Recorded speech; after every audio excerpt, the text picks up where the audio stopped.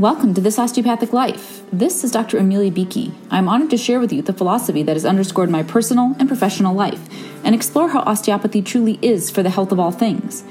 I see these principles in action every day in my varied roles as physician, parent, athlete, writer, musician, coach, and entrepreneur, and hope they will light the way for the path to your best health. Please note that while I am a physician, this podcast is intended to share general information and encourage discussion about medicine, health, and related subjects. The content provided in this podcast and in any linked materials is not intended and should not be construed as medical advice. Thank you for joining me for episode 27 of season 3 of This Osteopathic Life. I come to you after recently attending the EntreMD Business School Vision Retreat for 2021 in Hilton Head Island, South Carolina. This is a group of which I have been a part for more than the past year. It originated during the pandemic and emerged around the same time I was pivoting myself from traditional private and small group practice to a non-clinical role and seeing how I could expand the mission and vision I have held with This Osteopathic Life in a new way. And we have met virtually, weekly, for this better part of a year and a half, nearly. I have to do the math more precisely. And this was the first opportunity we had to meet in person. And it was by far the best experience I have had at an all-physician event in my life, in my career. And I had to keep reminding myself that it was a retreat versus a conference. So there were different expectations and rules and roles. And at the same time, much of it was the same context. It was at a destination. I've been to many conferences at many lovely places. It was all physicians. There was an agenda and a schedule. But so many of the elements were truly amazing. One of which, and I have to share it here, was the food.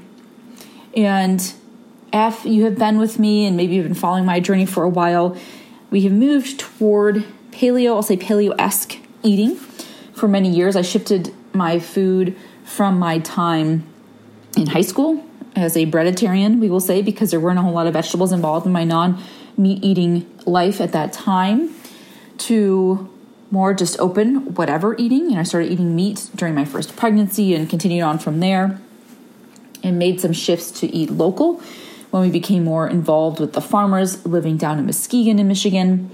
And then for various reasons, particularly because of gestational diabetes with each of my pregnancies, shifting away from sugar and really more explicitly for me, grain, because that was the place I took in the most carbohydrates in my life, toward paleo. And for many years, we were pretty strict with that, right? And if you're not familiar with it, paleo eliminates essentially sugars, grains, dairy, and legumes. And then if you move toward the Whole30 type of eating, and I shared that with you in January when we went through that as a family for, the multiple-th time together, also eliminates alcohol. And for me, I have eliminated alcohol entirely from my life, from my consumption since March of 2016. And I will say, if you also join me over the summer, that I will still let in things like ice cream, right? So there's dairy and sugar in there. And some of the other groups I can let in sparingly, but I do have some intolerances that have come from my interpretation from overuse. I utilized all my capacity to eat those foods earlier on in my life, and so they're no longer available to me. And we continue to explore and to experiment to see what works best for us. My children and my husband have been able to adapt to different foods in different ways.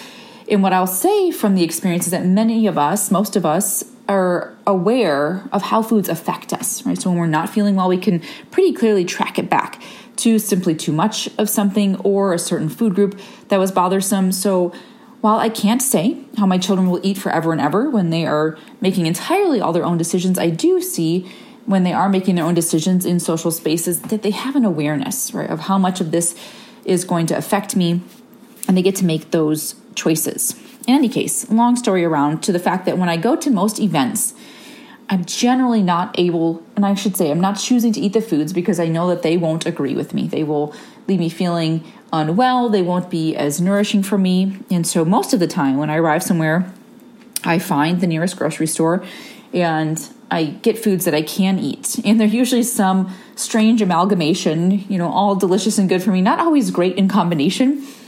but you do the best you can.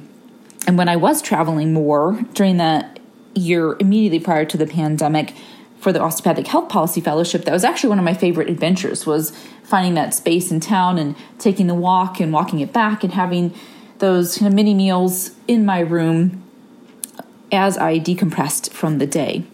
And so I did this with the great generosity of one of my colleagues on the retreat as well. And we found a Whole Foods, and I overbought. It was one of those things where I arrived hungry, having not eaten yet on the day of travel, and found lots of delicious things and those things that I associate with being on the road and traveling and in a hotel. And it was so interesting how you find comfort, right, in the familiarity there. So I bought multiple bags of food and took it all back to the hotel and enjoyed some right then. And I will say, I was very grateful that the Hot Bar, for as much as Whole Foods gets the whole paycheck reputation, the Hot Bar had some amazing food, salmon and roasted vegetables for a reasonable price. And I was able to have that meal for the day and headed back to the room. And so the retreat ensued. And what I didn't realize is they were feeding us the whole time. Most of the time as well, when I'm on a physician conference, a physician event, generally there might be one meal that's provided or snacks, but this was full-on meals, breakfast and lunch, dinner on the main night, and beautiful, beautiful food, local food, really well-made food. And one thing that really struck me was that the food was accessible to a wide variety of eaters. So we had many whole food, plant-based diet eaters who were also vegetarian, vegan, whatever that might be for them. Right? And there was beautiful food that was available for them. There was a chickpea salad and so many roast vegetables and different hummus and tahini available. And there was also meat products available, right? There was chicken and steak and fish in different formations, but all cooked really beautifully, really simply, really lightly. And when I looked at it, there was some gluten, right? That can sometimes be a space that can be prohibitive for some, but it wasn't the main component, right? It wasn't something you could add on to the dish that was available to you. There was a wide variety of colors on the table, and there was something for everyone. And I could eat the food. Now, I generally don't eat breakfast. I don't eat usually till later in the day. That just works better for me for fueling and with exercise. But that lunch meal each day was amazing. And that in and of itself changed the tone of the conference. And I've just spent, looking at the recording time here, right, the better part of 8 minutes talking about food. And yes, it is about the food and the experience and the nourishment, the social aspect, the inclusion, the access, the awareness, the accessibility, all of those pieces. And it's also about that effect of being seen and welcomed by being able to join in, right? Food and sitting at a table together and gathering around nourishment is a key part of our culture and that engaging experience. And so many times it can feel like you're shut out of that. And you might say, well, just eat whatever's there, right? Go to the restaurant, eat the food. You can choose to join in. And I would say a yes, and, yes, that is possible. And it's possible to go and have some water and join in. Or yes, we could go and just eat whatever is there and maybe ignore the signs and symptoms of our body that come through. I also have thought, have I painted myself into a corner with this way of eating? That's occurred to me. And should I open up those parameters? I've thought briefly, what would it be like to bring bread back again? And I stay open to that. And I'm still choosing to stay in this space of the foods that really do feel best in my body and respecting that experience of being part of the collective. And what I can see from that is the impact it has when we look at foods for our children. And I recently was reading a post from a fellow physician mom who noted that her children had traditionally eaten quite well. They would take their lunch to school and they would make it at home and would have a lot of fresh fruits and vegetables and whole foods. And this year, this is true in our district, and I think it's true pretty widespread across the country, that all school lunches have been made free for all students, which is a beautiful thing, right? Nourishment is so important. And again, accessibility, equality, and equity in that space of making this food accessible and not even making it so that getting to the school lunch is an identifier, right, of need, of an inequity. It's just saying, here's this food and it's available to all of you. And also, right, here is this moment for us as a society, us as a collective, us as a government, us as a social structural support to say, what is this food that we're making widely accessible to all, and how can we in this moment take the opportunity to make the food that's accessible to all the healthiest possible food. And it can be beautiful and it can be simple. And yes, I was at a fancy hotel where this food was prepared. And at the same time, the beauty of that food is it was quite simple, right? There was really no fancy recipe. It was really getting back to basics of simple cooking, combining a few fruits and vegetables, some different colors, a couple spices, and that was that. And would it be a paradigm shift? I would say, unfortunately, yes, because so much of what school food is actually more complicated, right? Because we look at the lists of ingredients in school foods, there are so many, right? It's chemical engineering to create these foods. And while the preparation ultimately might be easier in the moment, right? The open and reheat type of preparation, all that went into it otherwise is actually much, much more complicated. And so there would be that interval anytime we make a change of discomfort, of messiness, of kids not eating any of the food, if you've seen some of Jamie Oliver's food experiments in schools, and then, right, when it becomes the norm and everyone is eating it and gathering around it, it's much more likely for everyone to participate, to feel included, not to feel ostracized by it. And so I'm so curious how that could come through. And to be honest, I didn't see that being where we were going today with this, but also I think it's a key piece that opened up because this retreat was about visioning, right? Visioning, yes, for our businesses, yes, for our personal development, and seeing how experiences in one place can translate and how we can take the positive and the learning and the success and apply it in a new area. So I'm going to take that with me. So in any case, this was a fantastic event. And there were many surprise factors, over deliveries, the connections, the sharing, the vulnerability that was expressed as successes that were honored. And we share them each week in our sessions, but it's different when it's in person and you feel compelled to really tune in and offer that up. I spoke of the successes of coaching for institutions, which I have formed just in this past year and a half.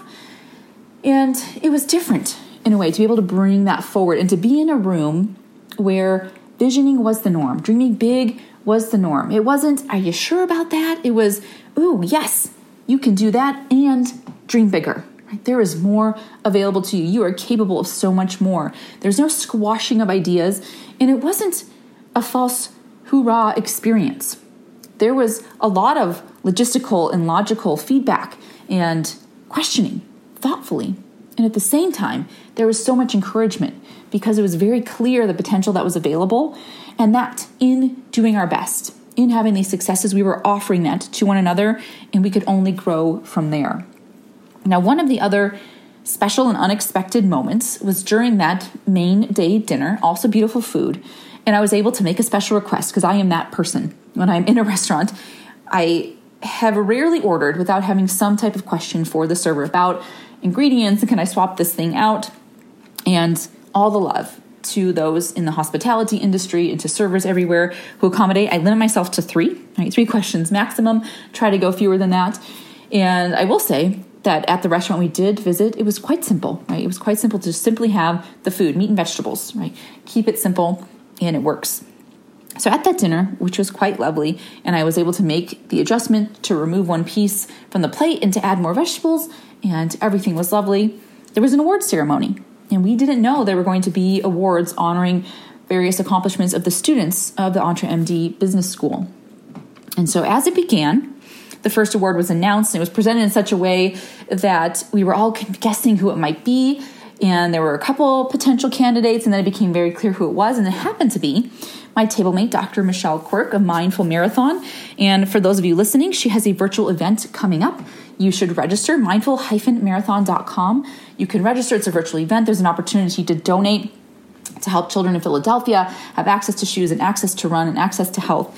I'll be doing that. You can do it anywhere you are. It's a 5K. You can run or walk any speed between the 14th and the 21st of November. So go there, sign up. It's going to be an amazing event. We can do it together from wherever we are. And so she received the award, right, for all of her accomplishments and being so consistent with each and every challenge in the school. And it was very clear. And she sat next to me. We looked at the award and we were celebrating. And I'll admit, through the chatter at our table, I heard my name said by our lovely leader, Dr. Una. And I thought, oh, geez, I wasn't even paying attention. And I gave myself a mulligan for that one because I was celebrating with my table mate, which seemed totally appropriate. And then I looked up and stood up and walked toward the front of the room And it was announced that I was given the Master Collaborator Award for my contributions in the community and engaging with my classmates and lifting them up. And I was blown away. And if you were with me back in the summer of 2020, which is around the time I began with the EntreMD Business School in a prior business mastermind with Dr. Ali Nowitzki. And she's been one who you've heard referenced in multiple podcasts. She has the podcast Life Coaching for Women Physicians. It's fantastic. Yes, applies to women physicians, but there's so many beautiful pearls in that anyone really can and should listen. And during that original mastermind experience, we had to drill down to establish our core values, right? What type of business did we want to build? And what were those key features and factors of it? And mine were inspiring, revolutionary, and collaborative, right? Key and core values. And those are the guideposts, those are the foundations, those are those guiding lights for me as I develop any program and create any working relationships in my business.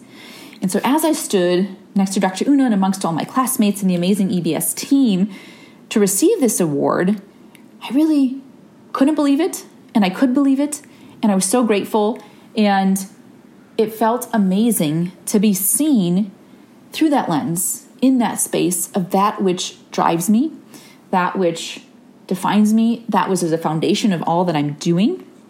As I looked around the room, one of the primary reasons for collaboration are the conversations episodes you have heard here on the podcast. So many of those are my EntreMD Business School classmates. And I went back, and we are somewhere in the 30s for episodes that have been recorded and released. In this room, there were 53, some of whom are not the ones who have already been recorded. And there are more in the group who were not able to come to the retreat. And so the opportunities continue to expand. And I looked around, and I also saw those who had invited me onto their platforms to have an interview, to share and lead a workout, to share my experience. And that opportunity for connection and strengthening the work that we do together is and will always be key and core to that which I'm doing. And as I went to look up the word collaborate, which you might expect, or if we have any one key word, we'll bring that forward and look at what the definitions offer to us. And it says, right, the essential meaning of collaborate is to work with another person or group in order to achieve or do something. And that whole room and this whole event was collaboration. Right? It was bringing together all these different physicians from all kinds of locations and specialties and stages of practice and plans for the future, entrepreneurs in so many different ways. We had coaches and consultants and speakers and product designers and entrepreneurs who were employed physicians and private practice entrepreneurs who were developing new ways to bring medicine to their patients. And together, right, we were coming together to achieve something, to achieve with Dr. Una her mission of helping physicians practice medicine on their own terms, right, to gain freedom, to bring health to medicine as we are in coaching for institutions. And so seeing how that synergistic impact works, how it's available to us, how we can, I want to say exploit it. Sometimes I use that word and it's not what I think it means, right? But I want to look at it from the perspective of lean in, right? Really engage, take advantage of in the best possible way that which is available to us. There's also, interestingly, the disapproving meaning of collaborate, to give help to an enemy who has invaded your country during a war. Interesting, right? And we've looked at this in a couple different ways where there can be an unexpected meaning of that word. And what that gave me pause to consider was, how am I making use of collaborate? And how is collaboration available? How can it be used for good? And how can it be misused, abused? Right? And where is it that we create certain alignments and relationships that may not be for the health of all things? And what it spoke to me was the importance of being intentional, right? Because it can seem like, right, teamwork makes the dream work. And I have to say that I had used that quote during the Vision Retreat. And just this morning, my daughter was making gifts to take for her school for her birthday celebration. And I had helped prepare some of them because the glue needed to dry and we had to get to bed last night. So I got some pieces ready and she finished them today. And she looked at me as we were putting them together and said, "Oh, teamwork makes the dream work."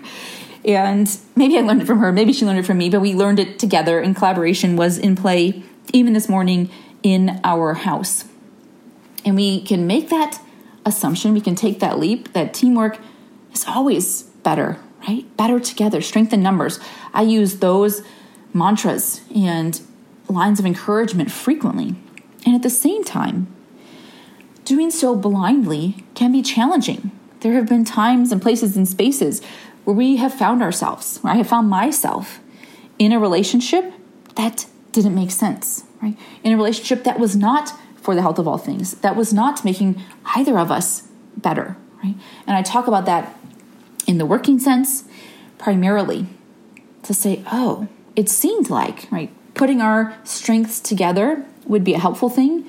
And what we're realizing is, actually, we do better in separate spaces. Or we can turn our collaboration outward from one another and inward toward others with whom the connection makes more sense. And I think that's so important to recognize that everyone is not your eligible collaboration partner, and that is okay. It doesn't mean they are not capable of collaboration. It doesn't mean you are not capable of collaboration. It doesn't necessarily mean either of you is wrong. But it can mean that you have a mismatch of values, of purpose, of availability, of vision, of willingness to share and divide skills and responsibilities. And it simply is a mismatch. That is okay to recognize. I think about that in the patient space. I talked a lot with physicians who are working on building their patient panels, and there can be competition. And what if they want to work with someone else and not with me? And in my own practice, I will say, yes, absolutely. There were times when your patient might see one of your partners and you might think, oh, they're going to do better with them and they're going to want to work with them. And there can be, right, that human ego-driven sense of, oh, right, this letdown or disappointment or feelings of failure on your part. And ultimately, it always came back to whatever is best for them. Right? So I want them to have the best experience. And if engagement with this physician is better, that is for the health of all things. Right? Staying with someone out of obligation, out of a sense of responsibility, is not always the best way. And as we gain awareness of that, and this is really that superficial level of where collaboration might not be the best option, or it might not look to you what it looks like to the other person, and there can be some incongruency there. And perhaps there's opportunities simply to restate the vision, mission, and purpose, and you can find that way forward together, or you can say, oh, this is what I was picturing, well, this is what I was picturing, and those no longer match, they're not congruent, and so let us be free to pursue those visions independently of one another. Now, you remember that disapproving definition of a collaborate was to give help to an enemy who has invaded your country during a war.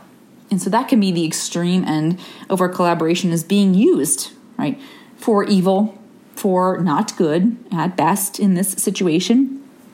And so noticing that, right, collaboration isn't always resulting in a positive outcome. And now that's all relative to the person's perception, because in this particular example for the enemy, it very much might be the positive outcome they are looking for, but it may not be the one the remainder of your country people are looking for.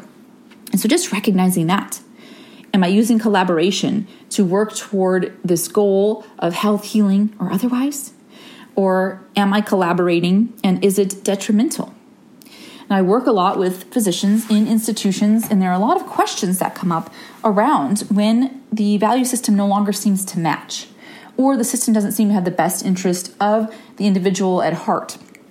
And one of the key pieces I take into these situations was really a critical piece of training in the Osteopathic Health Policy Fellowship, and all credit to Dr. Barbara Ross Lee and her teachings and her fervent dedication to paying attention to, aiming towards staying on the high ground of optimal patient care. Because in medicine, that is still our purpose, right? Is to provide the best care we can, to first do no harm, to honor the health in, of, for, through our patients. And so anytime a critical issue comes up and a sense of injustice, unfairness toward the physicians particularly, asking the question of how can we use the attention toward the higher ground to address this issue.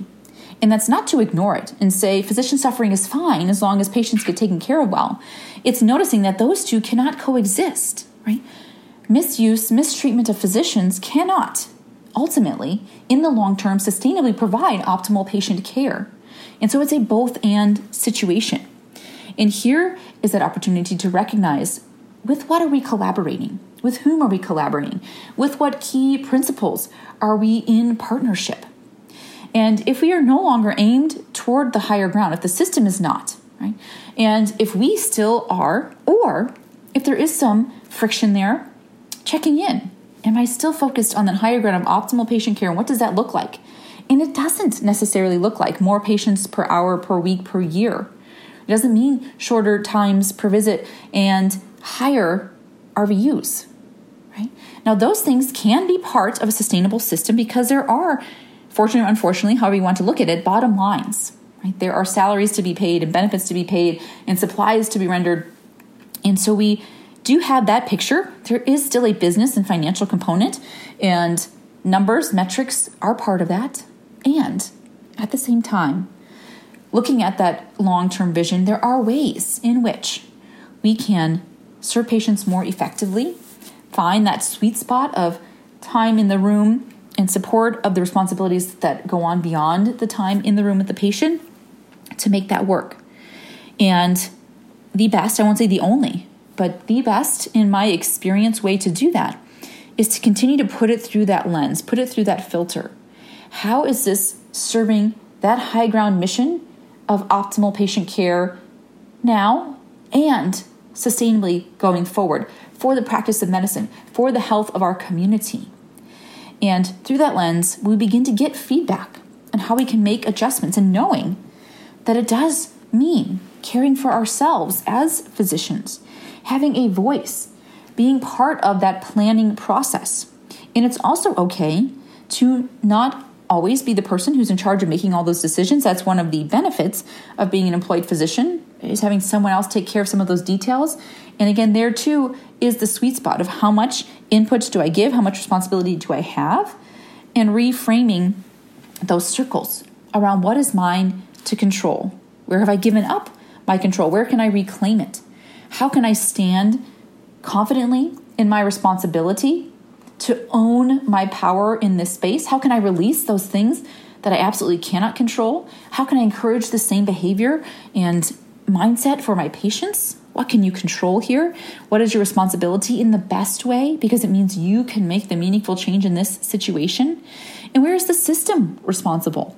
And therein, where do we hold accountability? So all of those pieces are available to us, and we're thinking about collaborate. Medicine is collaboration in every moment. And it is also still individual responsibility, awareness, engagement, action. That's happening. And I picture some of these bubbles, and I don't necessarily like the vision of being siloed, but we are our own person. And we are also in this larger bubble of the collective. And we can see and also decide how our interactions, how our energetic engagement contribute to the greater good, and decide how we want to show up as collaborators, how we want to align our mission, vision, purpose, energy, gifts, talents, time, and how we can together achieve or do something, and how we can also get clearer on what that something is. Like I said, it was the vision retreat. Gaining clarity was a key part of it. And in so doing, we can ensure that the something toward which we are aiming and working is for the health of all things. And we can see what that means for us, personally and professionally. We can ask others what it means for them. And together, we can be key contributors. And we can nurture, cultivate, grow the health of our world, of our own lives. We can encourage that in our children, in our partners, professionally amongst our colleagues, and absolutely for our patients. So I will end this episode with gratitude, with appreciation, with connection. And I also noticed that this was episode 149 of all time, including some of the special tracks and all of the interviews. And so next episode, next recording, we'll have to do a 150th episode special edition. I thank you so much for tuning in, for being part of this conversation, for being for the health of all things. And I ask that if you enjoy the podcast, please take a moment to subscribe, like, rate, review, and to share it with someone who you think would also enjoy. This is Dr. Millie Beakey with This Osteopathic Life. Thank you for listening.